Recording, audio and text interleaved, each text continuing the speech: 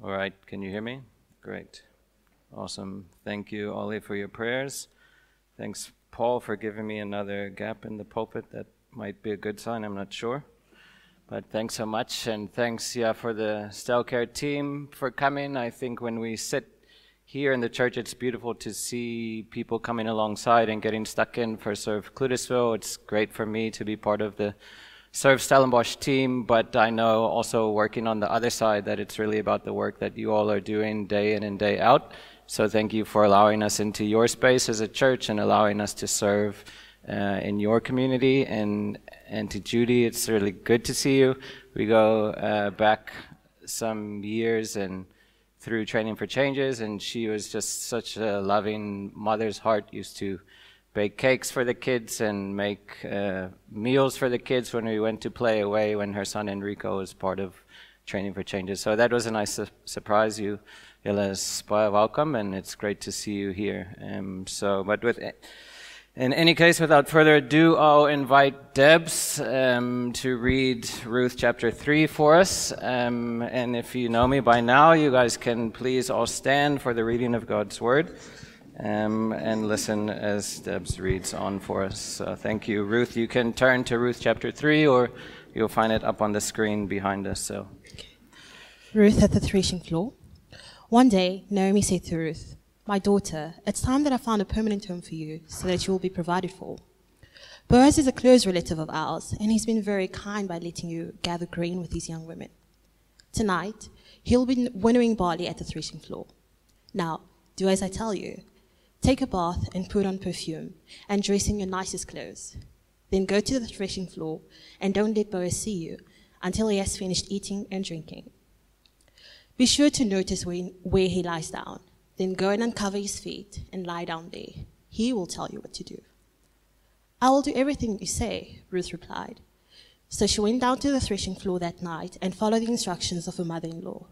After Boaz had finished eating and drinking and was in good spirits, he lay down at the far end of the pile of grain and went to sleep. Then Ruth came quietly, uncovered his feet, and lay down. Around midnight, Boaz suddenly woke up and turned over. He was surprised to find a woman laying at his feet. "Who are you?" he asked. "I'm your servant Ruth," she replied. "Spread the corner of your covering over me, for you are my family redeemer." "The Lord bless you, my daughter," Boaz exclaimed. "You are showing even more family loyalty than you did before, for you have not gone after a younger man, whether rich or poor. Now don't worry about a thing, my daughter. I'll do what is necessary, for everyone in town knows you are a virtuous woman. But while it's true that I am one of your family redeemers, there is another man who is more closely related to you than I am. Stay here tonight, and in the morning I will talk to him. If he is willing to redeem you, very well, let him marry you. But if he is not willing, then as surely as the Lord lives, I will redeem you myself. Now lie down here until morning." So Ruth lay at Boaz's feet until the morning, but she got up before it was light enough for people to recognize each other. For Boaz had said, "No one must know that a woman was here at the threshing floor." Then Boaz said to her, "Bring your cloak and spread it out." He measured 6 scoops of barley into the cloak and placed it on her back. Then he returned to the town. When Ruth went back to her mother-in-law, Naomi asked, "What happened, my daughter?" Ruth told Naomi everything Boaz had done for her, and she added, "He gave me 6 scoops of barley and said, 'Don't go back to your mother-in-law empty-handed.'" Then Naomi said to her, "Just be patient, my daughter, until we hear what happens. The man won't rest until he has settled things today." Thanks. Can have a seat. Thank you so much, Debs. Beautifully read. It was only after the fact that I asked her to read for us that I thought I should probably ask if you like standing up in front of people or not, and she only told me this morning that she doesn't like it at all, so sorry about that, but well done. Thank you for reading. And I think it is great to be working through a story about a woman during Women's Month in South Africa, and to have it read by a woman this morning, it's beautiful. And next week, we're going to have a woman in the pulpit explaining the story to us, so I'm excited to hear from Sarah next week. But today you're stuck with me, so we'll see how far we get. This is the 4th message in the Book of Ruth. If you have been following along, you'll know by now that Ruth is a story about God's redeeming grace. And it's a beautiful story. Paul and I were just chatting earlier about what a great story it is, and how much there is to learn from it. And I think just as we were praying this morning, I was struck about how relevant this book is to us today here in South Africa. I think we always want to be careful not to rush to place ourselves into Scripture, but rather to learn more about God from it and His story. But I think it's just so relevant in a time when we see that women are marginalized and women are subject to all sorts of violence, when they're excluded from the economy. And we are reminded afresh this morning through the Book of Ruth that God has a special place in His heart and in His kingdom, and He puts these unlikely women at the center of His story. And I think we'll still see that unfold next week and through the final passage about the genealogy. So it's beautiful, and it's a privilege for me to be here. If you can remember back to the first message of the book, Paul walked us through the introduction, and he gave us a few tools to help us understand better what we're reading, and also to understand how Scripture remains relevant to us today, all these years later. And then Bates shared from chapter 1. The primary focus of the story was about Naomi and her husband walking away from God when they faced hard times, and they sought to take control of their own future. And then later on, her decision to return to Bethlehem after she had lost everything in Moab. And of course, we wouldn't have this book unless Ruth decided to return with her. So Naomi had said in chapter 1 that she wanted to no longer be called Naomi, she wanted to be called bitter. She said, "For the Almighty has made life very bitter for me, and I went away full from Israel, but the Lord has brought me home empty." And so despite her being in this kind of desperate situation, we see Ruth stand by her and leave her own home in Moab and go to Israel to live with Naomi. And there's that famous quote also there from Ruth where she told Naomi, "Wherever you go, I will go, and wherever you live, I will live. Your people will be my people, and your God will be my God. Wherever you die, I will die, and there I will be buried." It's quite a powerful story already. And then in Nathan's message last week, he took us through chapter 2, showing us just how vulnerable Ruth was as she went to glean grain in the fields. Ruth and Naomi were widows. They had lost everything.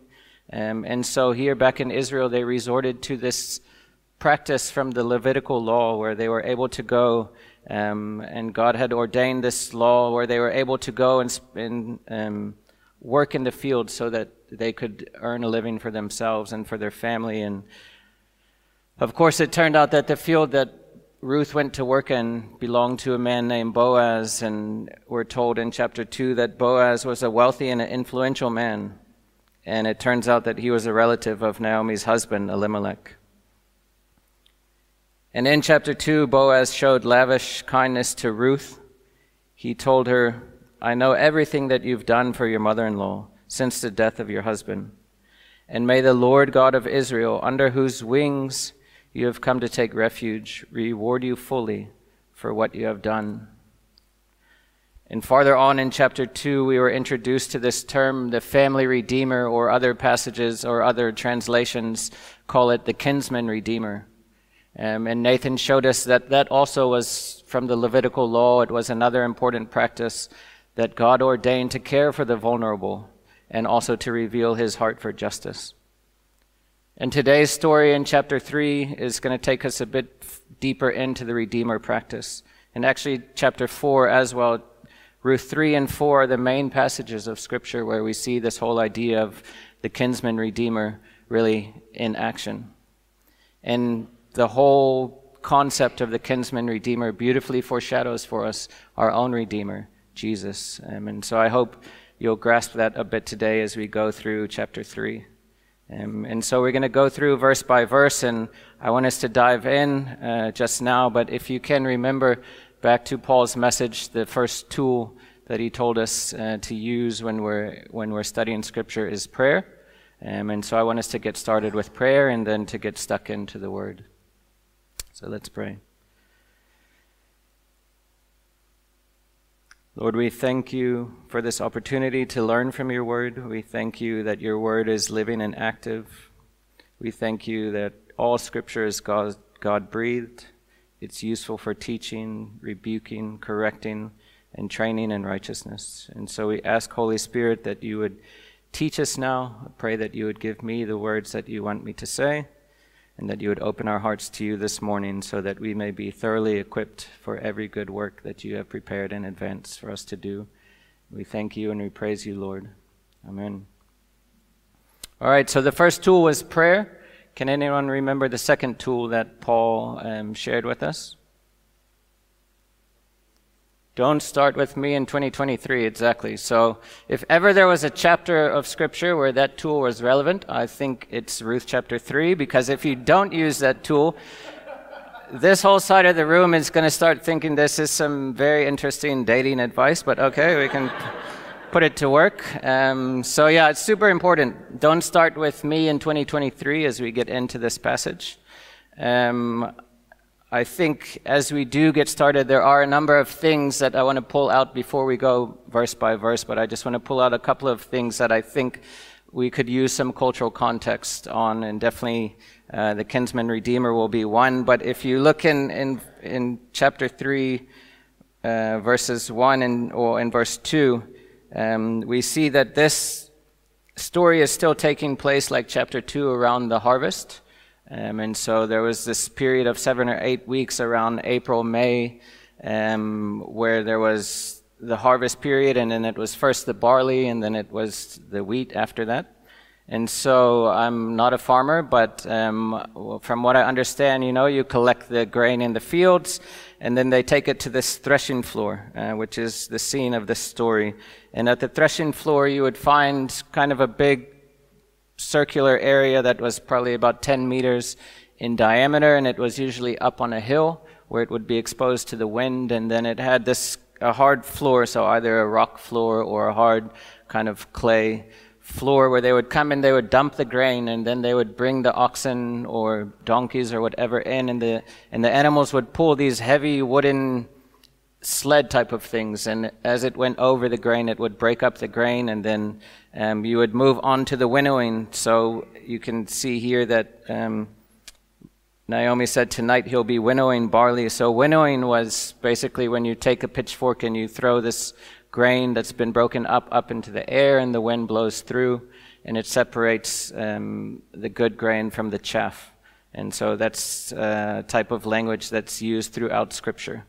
And that, I think, helps us to know what exactly Boaz was doing out here and what they were busy with. And during this time of winnowing, the farm workers would tend to sleep at the threshing floor as an extra level of security to protect their crops from being stolen.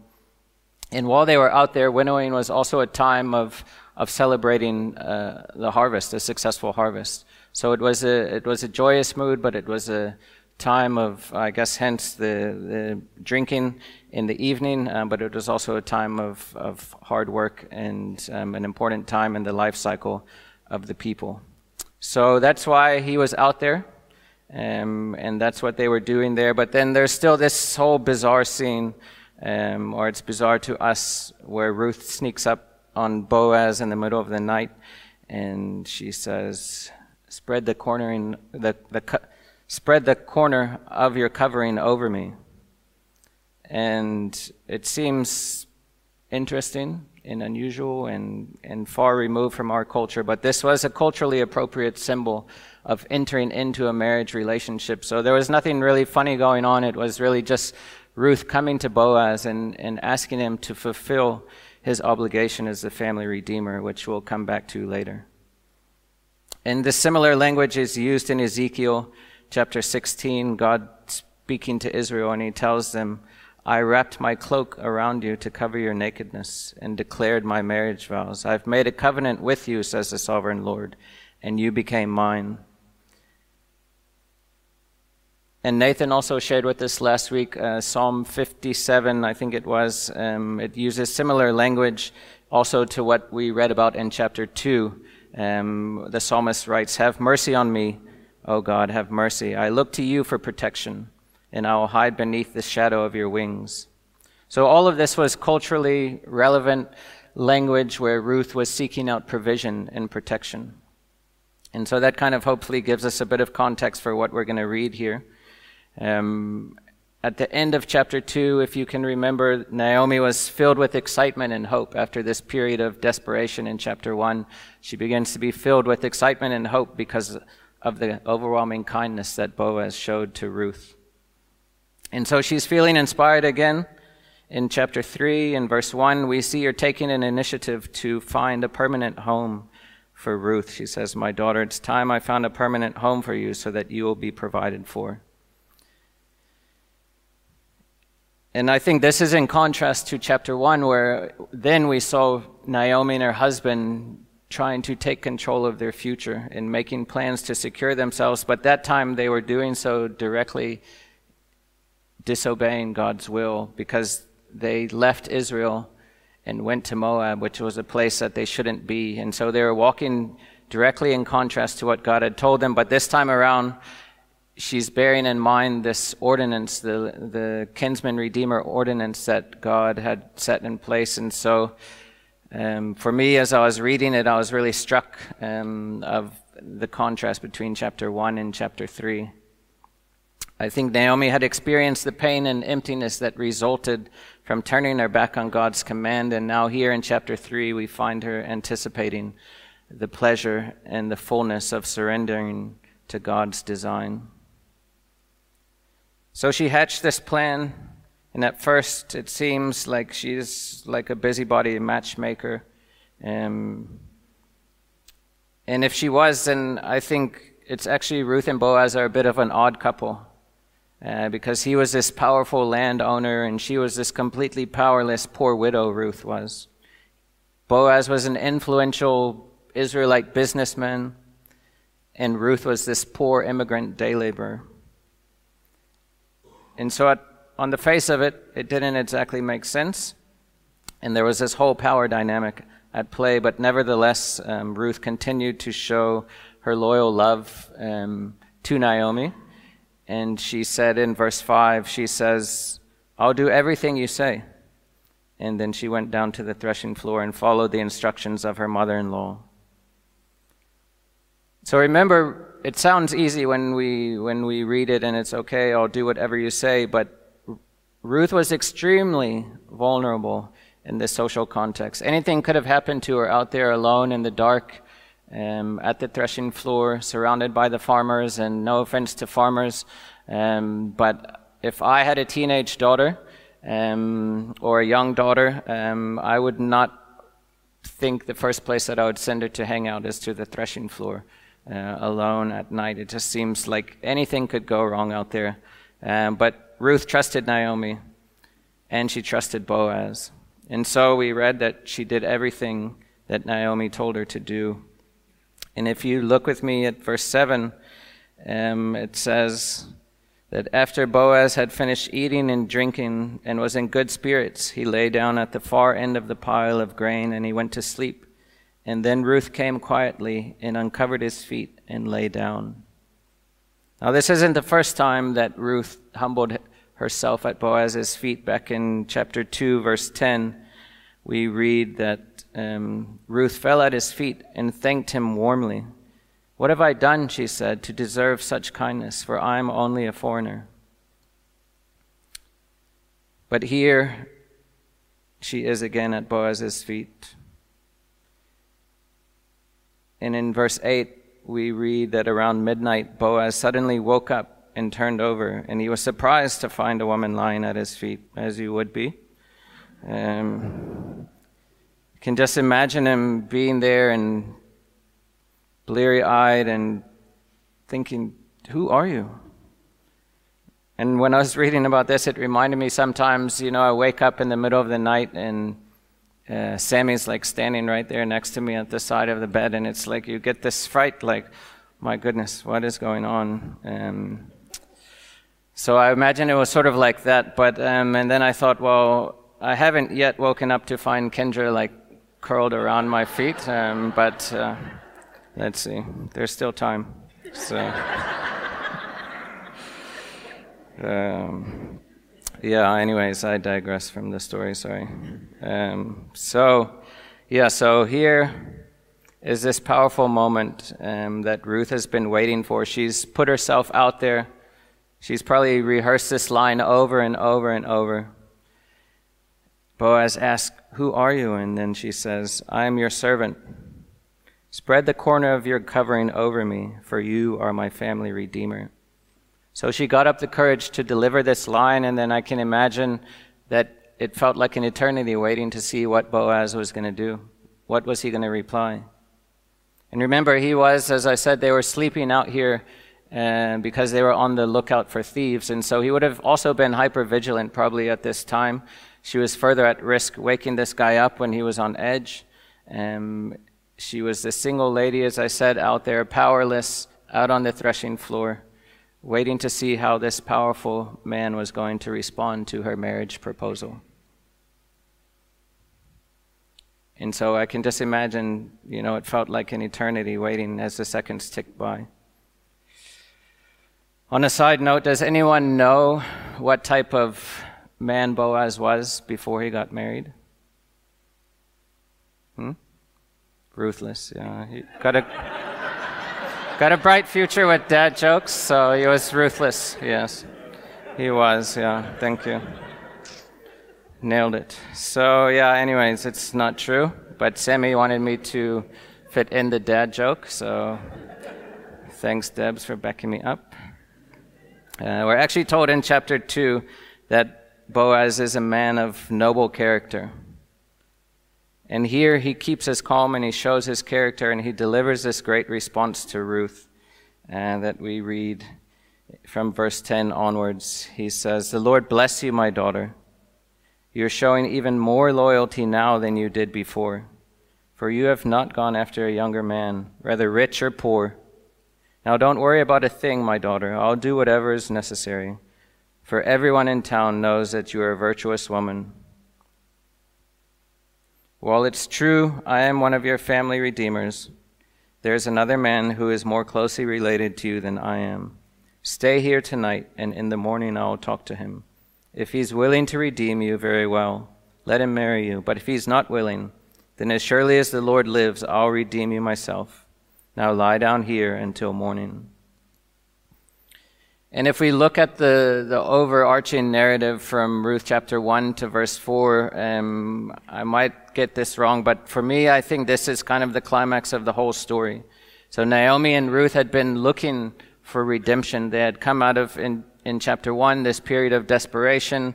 In chapter 2, where they were struggling still for survival, and they needed that hope for their future. And now in this moment, Boaz assures Ruth that she's going to be taken care of.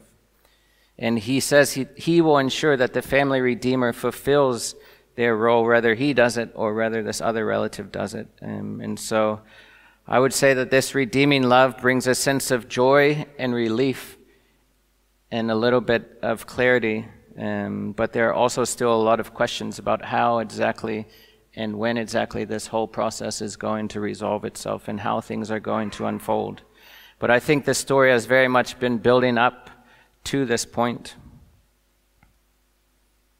And verse 14 tells us that Ruth lay at Boaz's feet until morning, and she got up before it was light enough for people to recognize each other. For Boaz had said, "No one must know that a woman was here at the threshing floor." And so the more that we read this story in 2023, I think our human nature really wants to read between the lines. I think if this was a Netflix series or if this was a movie, the whole thing would have played out definitely in a way that was probably rated 18 plus, But the author shows us that nothing sexual or nothing immoral was going on here. In fact, in the middle of this dialogue, Boaz tells Ruth, "Everyone in town knows that you're a virtuous woman," or other translations say, "Everyone knows that you're a woman of noble character." And so it's the same Hebrew word that's used in chapter 2 to describe Boaz is used again to describe Ruth. And it's also used in Proverbs 31. You might be familiar with that passage. It's describing a wife of noble character who works hard to care for her family, and she loves the Lord. So Ruth here is very much taking charge of her family's future. And she's doing so in a way that doesn't compromise her values. She's doing so in a way that reaffirms her commitment to Yahweh, the God of Israel, that she committed to in chapter 1, when she told Naomi, "Your God will be my God." Before she left to go back to town, we read Boaz gave her 6 scoops of barley. It doesn't say what the measurement was that he used here, so we don't know if, like Nathan told us last week, that she could make 672 slices of bread from this. I don't know. But I do think it was just another display of Boaz's lavish kindness towards Ruth and Naomi. And there's some speculation that this gift could have been some sort of lobola type of payment to Naomi, saying that he will commit to marrying Ruth, but we don't know exactly. And so I think it's important to focus on what we do know. And that's that at the end of this chapter, at the end of chapter 3, Ruth goes back to Naomi with this sense of hope and joy, and she says to Naomi everything that happened, and Naomi responds saying, "Be patient, my daughter. Until we hear what happens, the man won't rest until he has settled things today." And so there's this hopeful anticipation that I spoke about already, and it's because of what's been promised. Naomi and Ruth are still waiting for the final resolution to what's going to happen, and that's why you need to come back next week, because Sarah is the one who's going to give us all the juicy details about the romantic wedding between Ruth and Boaz. Spoiler alert. But yeah, do come back, because I think it's quite a good one tying up the story. So this chapter is ending. This scene, the whole story of Ruth is sort of set in 4 distinct scenes, and this scene is ending here with this already and not yet type of tension. There is a certain assurance because Boaz has said that he is going to redeem Ruth, and so that's going to secure the future of Naomi's family and the family name. But there's also this bit of uncertainty because we're not told yet how things are going to work out. Naomi said, "Watch and wait, and let's see how things will go," but we know that this man won't rest until he has settled things. And it reminds me of this, it's the same sort of tension that we live with as followers of Jesus all these thousands of years later. John 19:30, we read that Jesus says on the cross, "It is finished. The work is done." And yet we know sitting here today that everything is not fully perfected for us in this world. So I think we're still very much looking forward to what we read about in Revelation 21, verses 3 to 4, where it says that God's home is now among his people. He will live with them, and they will be his people. God himself will be with them. He will wipe away every tear from their eyes, and there will be no more death or sorrow or crying or pain. All these things are gone forever. We're not there yet, but even this language of living with him and they will be his people, it's somehow similar to the language that we read about here, especially in Ruth chapter 1. And Ruth, I think all throughout the story, lived with this faith in God, that she knew he was working things out for her good and for his glory.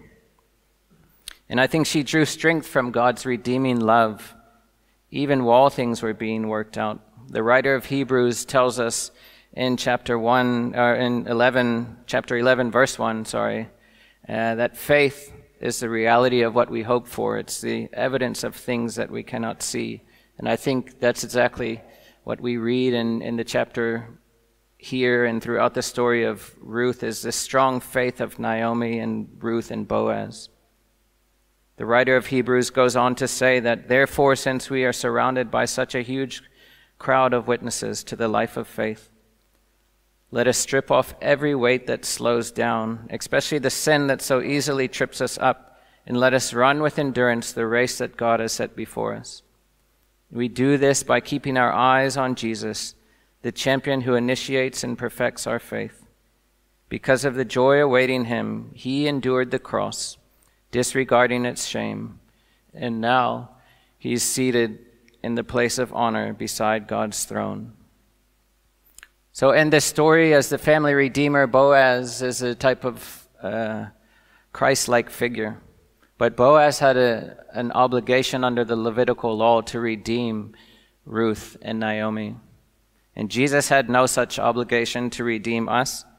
We can't earn our redemption by our works. We don't deserve our redemption because we're some sort of good people. In fact, in Romans chapter 3, verse 10, it tells us that no one is good, no one is righteous. The Bible tells us that we are redeemed by grace alone, through faith alone, in the finished work of Christ alone. And that's what I want us to be reminded of this morning as we read the story of Ruth. If you follow Jesus, I think that this story should cause you to reflect on God's redemptive love in your own life. I think we should allow it to transform our hearts and our minds. We should allow the story about God's redeeming love to inspire us so that we can live in ways that daily reflect his love, just like Ruth did. And if you don't follow Jesus, I think what you can take away from this moment is that you should know that Jesus gave his life to redeem you. And he wants you to respond this morning by acknowledging your need for a Redeemer and for accepting God's love in faith, just like Ruth did in this story. And so that's it. I want us to sit with this already not yet type of tension, appreciating what God has done for us, appreciating his redeeming love, and look forward as we go out from church later this morning to how he will continue working this out in our lives on a daily basis.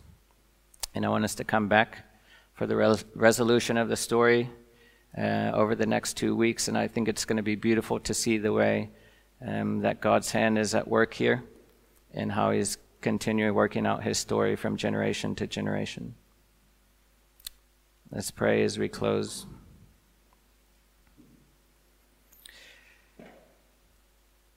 Yahweh, we thank you for your loyal love. We thank you that your love continues from generation to generation. We thank you for the redeeming work of Christ on the cross.